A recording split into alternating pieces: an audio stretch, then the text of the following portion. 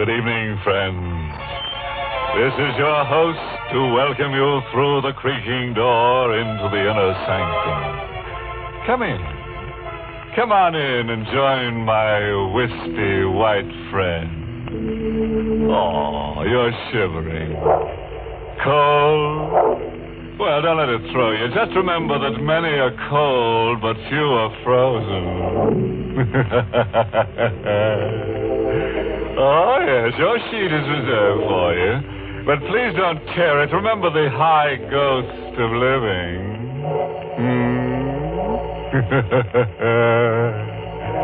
Now, if you've got some time to kill, let's kill it.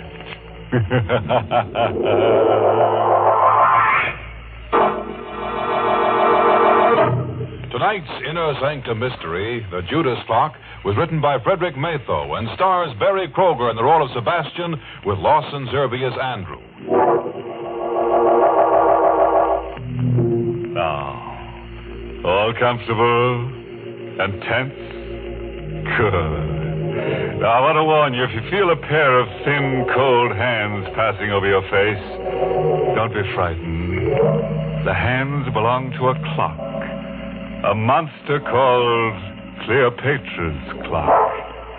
It's a very unusual clock. For years, it's been giving people the works. The story is really the story of Sebastian Packer. Since this clock can only murder, since it can't talk, we let Sebastian speak for it. I'm a clockmaker. I carry on the profession my father taught me in London. I like clocks, all that is but one. For 30 years, I've looked for a certain clock and a certain man. The clock is known to collectors as Cleopatra's clock. The man I swore to kill when, as a boy of 14, I closed my father's glazing eyes and wiped the froth of blood from his lips. Last night, I found Cleopatra's clock. Tonight, I may have found the man. I'm told you're an expert clock repairman, Mr. Packer, madam. Well, yes, I suppose I am. Well, I have a clock. Rather, my husband has. Yes? And it hasn't run for years. Would you have a look at it? Well, can't you bring it in? Oh, heavens, no. It weighs 500 pounds. One of those huge marble things. Italian Renaissance, I'd say. Marble? Italian? Could you describe it further? Well, it's rather unusual. Black marble, heavily carved with strange Egyptian characters. The ivory face has a beautifully etched scene on it, but it's a gruesome one. Gruesome? What kind of scene? It's a picture of a woman, a beautiful woman, and she's holding the limp form of a young man in her arms. Yes. It's ghastly. Cleopatra's clock. I knew without seeing it why the clock wouldn't run. It had been built in Italy for a prince of the House of Savoy in 1598. He conceived the clock when he discovered that his family treasures included 40 gold coins minted by Cleopatra and an Egyptian parchment. A parchment describing in horrible detail the death by poison of Cleopatra's young brother. The 40 gold coins were those Cleopatra had given a trusted servant to administer the poison to her brother. The writer of the parchment had slain the servant for his treachery and carried the coins with him to Rome.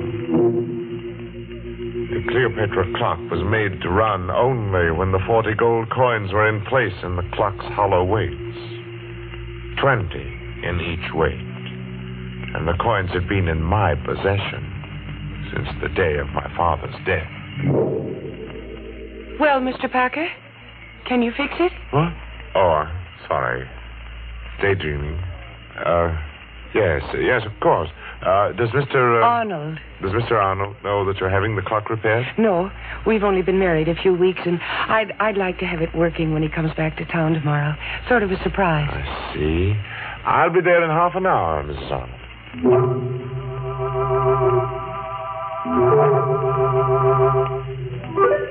So last night I went to the Arnold house, and I found Cleopatra's clock again. Its 6 feet of black marble, glistening. Its pendulum, motionless. Its hollow weights, empty. And waiting. I started to work. Foghorns from the East River sounded much as I remembered they did in London.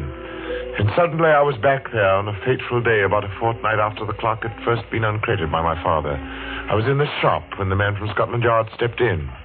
He walked straight to the clock and stared at it. Good afternoon, sir. Does the clock interest you? Very much.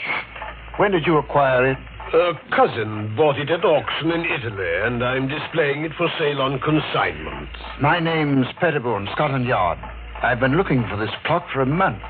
It was stolen in Italy. Stolen? Yes, Mr. Packer, and worse. Murder was done. You know, I'm afraid you've involved yourself in a bit of something here. Murder? I'm taking possession of the clock in the name of the Crown. I shall never forget the look of horror on the detective's face as he laid his hand on the clock's carved column. It froze there while his face drained to pasty white and his eyes bulged. He opened and closed his mouth soundlessly and crumpled to the floor, his hands to his throat. He was still and twisted and very dead. Mr. Pettibone had died of a heart attack the moment he took possession of the clock. My father wanted time to think, so I helped him drag Pettibone into the stockroom. I went to my quarters. I dozed fitfully to awake hours later at the sound of angry voices. Well, Cousin Andrew, you've done me a fine turn, haven't you? I've told you I didn't mean to kill the old girl. It was an accident. And don't talk so loud. The boy will hear us. You killed her as soon as you learned that she'd made out a will in your favor. And then when you thought it was safe, you sold all her furnishings and sent the clock to me to sell. All right, I did. And you're in it to the ears. I'll go to the police. And how will you explain poor stiff Mr. Pettibone lying in your stockroom all this while? Well, Besides, there's nothing to fear. Now that Pettibone is gone.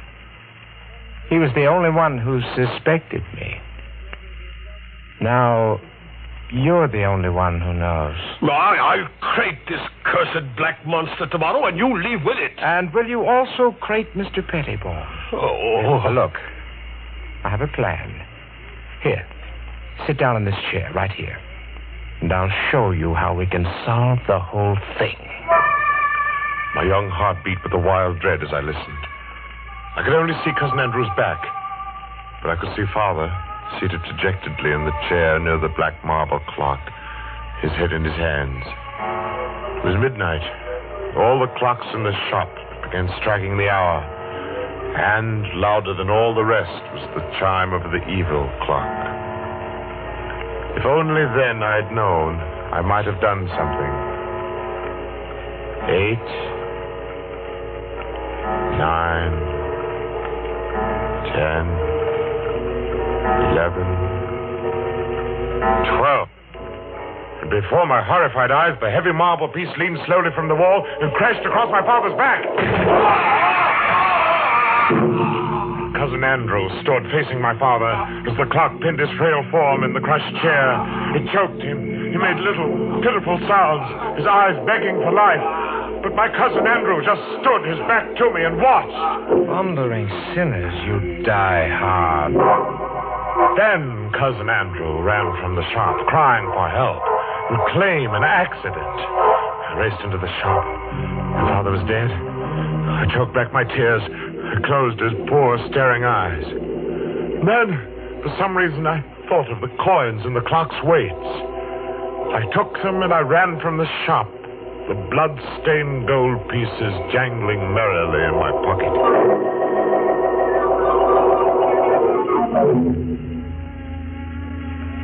Armed with the notion that the coins were of value and the definite notion that I must eat, I approached one of the many dingy little curio shops in the Limehouse district. I stepped through the fog toward a shop where a dim light burned in the rear. Every inch of wall and ceiling was hung with curios, old armor, swords, shields. I would have run out, but a wizened, apish man barked at me from the rear. Well, what do you want? I have something to sell. What have you got? I have 40 gold pieces, sir. They're supposed to have been the coins Cleopatra paid a servant to poison her brother. I twist the scrawny neck off of you. You're pulling my leg, eh? Oh, no, sir, I'm not pulling your leg, sir. Here they are. Blimey. Gold, right enough. Where did you cop them? I didn't steal them. They belonged to my father. Oh, it's a likely tale. Will you buy them, sir? Buy 'em, he says. Buy 'em. You get out of here before I cause a bobber, you scamp. Go on, now get out. Give me back my coins. Get out or I'll come about and fetch you a sound one. The ugly brute came toward me. He held my coins clutched in a tight, hairy fist. Before I could move, he'd struck me the wall with a clatter. And then it happened.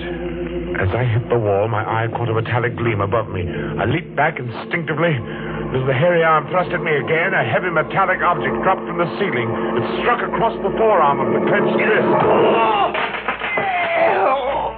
I stared first at the man's gaping mouth, then at the great bleeding gash in the arm he clutched with his other hand, at the blood that dripped on the object that had struck him. It was an ancient headsman's axe.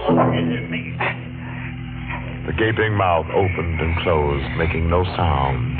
And then, with a moan of horror, the pawnbroker crumpled to the floor. I clamped my mouth upon a cry of panic. I stooped to gather all the coins that had fallen from the man's hand. Blood made them slippery. Thrusting them into my pocket, I stumbled, whimpering in fright, through the shop and into the night. And the fog of London never swallowed a more frightened and a more lonely boy.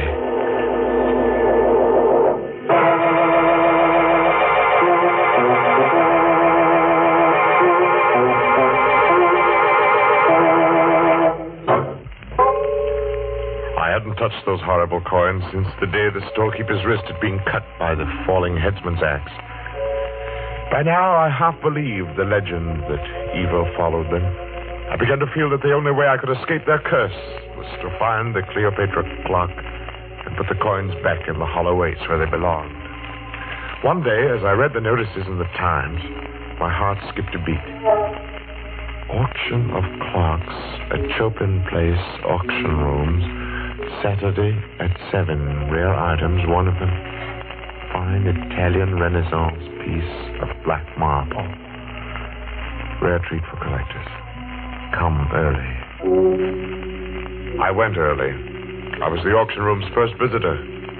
At the rear of the shop, a balding, dim-lit-eyed man looked up, appraised me as poor in prospects, and turned back to his paper. I felt the 40 gold coins in my pocket as I sauntered casually towards the black, gleaming clock. Other clocks about were ticking. Only the pendulum of the Egyptian clock remained motionless. As I cautiously opened the glass door of the clock to reach for the hollow weights, I seemed to hear my father's words again. It's an evil clock, son. Evil as Satan himself. I reached for one of the weights, my intention being to unscrew the cap of the weight quickly and to replace the coin. But I saw something I'd never noticed before. Directly beneath the right-hand weight was a small, round, flat bit of metal set into the floor of the pendulum box. It startled me. I looked over my shoulder towards the man in the rear. He was watching me. I had the unhooked weight in my hand within the clock. I'd have to work fast now to replace the coins. My fingers were sweaty with excitement. The weight slipped. It fell directly on the metal piece beneath it. I say, what are you doing there? Leave me! I paid no attention to the man now coming toward me, because something was happening within the clock. A whirring sound of wheels turning perhaps. And then in open-mouthed wonder, I watched the supporting panel in the front of the clock suddenly start to rise on hinges. The clock was off balance. The clock moved forward ponderously, and I stood there transfixed in the path of a black marble monster. Falling, look out, you I idiot! jumped to one side. Idiot! Bandit! Waited for no more. I ran for the street. The coins jangled merrily in my pocket as before. I was where I had started, only as I ran, I knew. My father had been murdered, and I knew how. And I knew who had done it.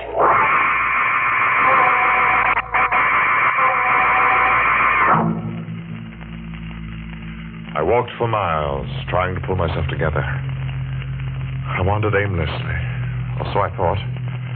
But fate had traced my path before me, because I was startled to find myself staring into the shop window of a rare coin dealer named Megaroyd. I walked into the shop. Mr. Megaroyd seemed a nice little man. He smiled a bit quizzically at my firm belief that I possessed the betrayal coins of Cleopatra. I poured them on his counter. Oh, I say, you could be right, you know. These are the right era. Oh, I say, suppose they were. Let me put a glass to them. Would they be worth a great deal, even if they weren't? Well, let me see. Oh, yes, gracious, yes, they are nearly new. Fine condition. They should be worth a great deal as collector's items. Well, Mr. Megaroyd, I feel there's something I ought to tell you about these pieces. Yes? It's not important. Oh, well, now, just a moment. I have a catalogue on this Egyptian era in my show window. I'll fetch it, just a jiffy. The coins lay on the counter. I watched Mr. Megaroyd run down the aisle. As he approached the display window, his foot caught in an electric wire which lay across the floor. The lights went out, and I saw him pitch forward. Mr. Megaroyd!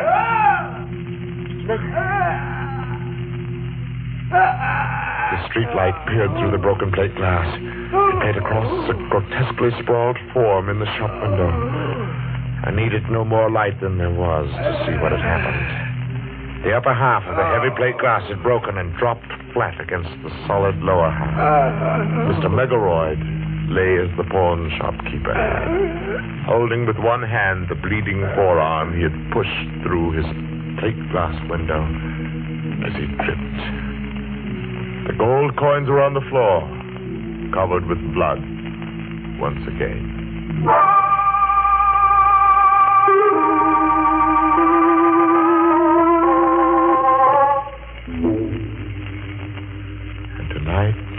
I will find out if Mr. Arnold is Cousin Andrew. If he is, I shall feel no remorse in killing him. While working to repair the clock last night, I discovered that my father's accidental death had been a well-conceived, diabolical murder. If the right-hand weight was heavier than normal, thus reached the floor of the clock on the 12th stroke of midnight, it tripped a trigger which collapsed the base of the clock and caused it to fall forward. My father had died on the 12th stroke of midnight. Have you finished, Mr. Packer? No, Mrs. Arnold. I'll have to come back tomorrow night. What time do you expect Mr. Arnold tomorrow? Oh, about 11, I'd say. Will you be finished by then? Well, I think so. I'll have to take these weights to the shop with me, though. Something has to be added.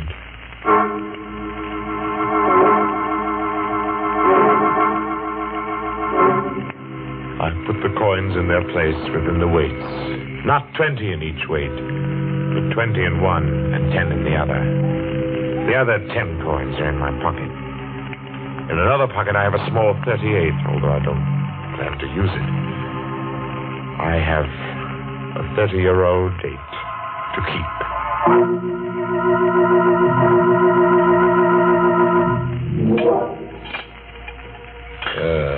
Think you'll have it fixed in time to strike midnight? Oh, yes, Mr. Arnold. It will strike at midnight. There we are. Weights are in place now. And let's see, it's exactly 5 minutes before midnight. I set the hands, and then just a little shove on the pendulum. So, and Cleopatra's clock ticks again. It wakes from a 30-year sleep, eh? Cousin Sebastian? Cousin? Well, that's what I wanted to tell you. My wife told me your father owned this clock in London. Well, yes.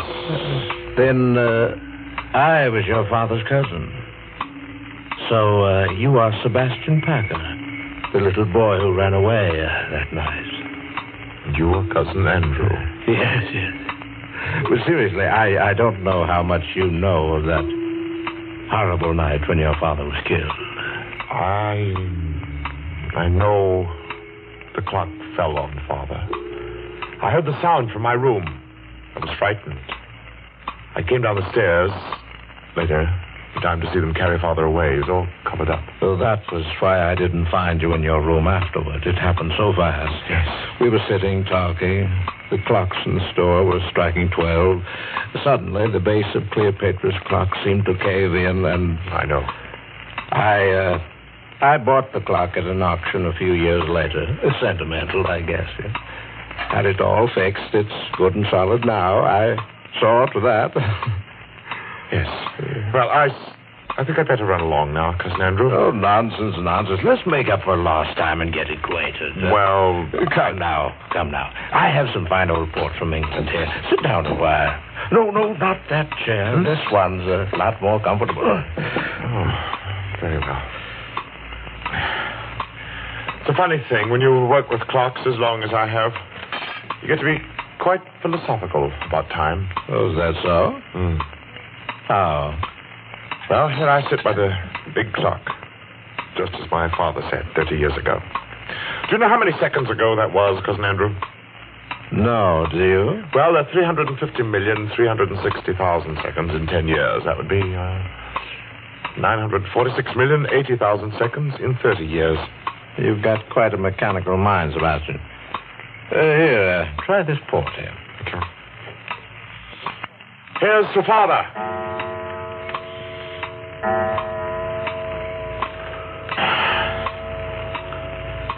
What's the matter, Cousin Andrew? Are you ill? No. Your face is drawn and gray. Shut up.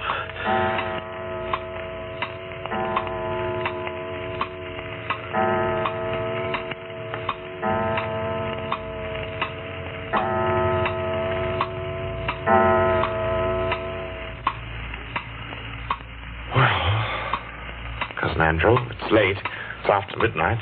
Better go. I say, you do look awfully ill. Not that I don't care. Thundering sinners. Where are you going? Don't go. I must go, Cousin Andrew. I told the patrolman near my shop that I would like him to meet me at 20 after midnight.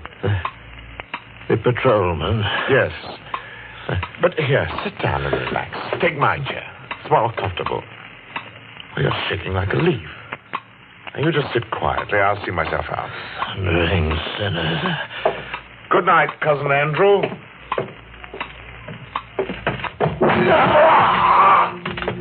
Sebastian!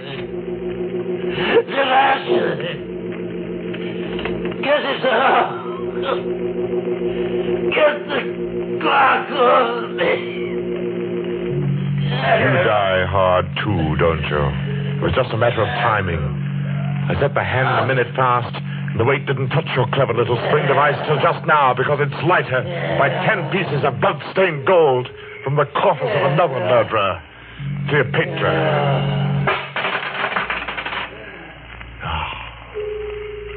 Rest easy, Father.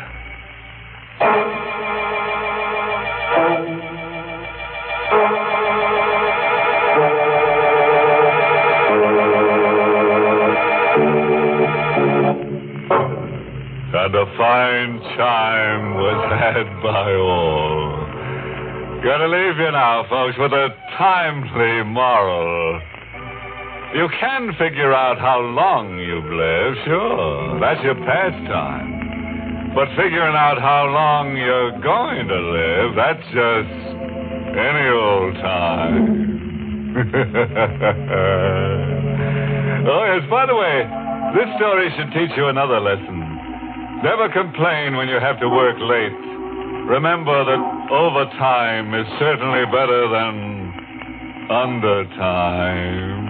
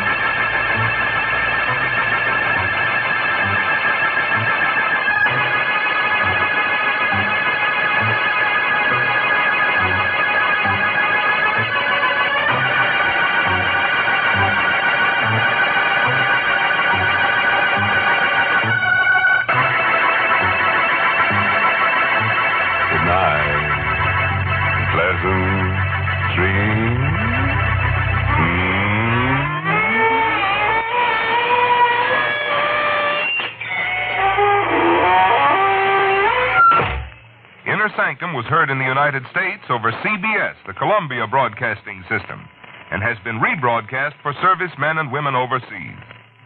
This is the United States Armed Forces Radio Service, the voice of information and education.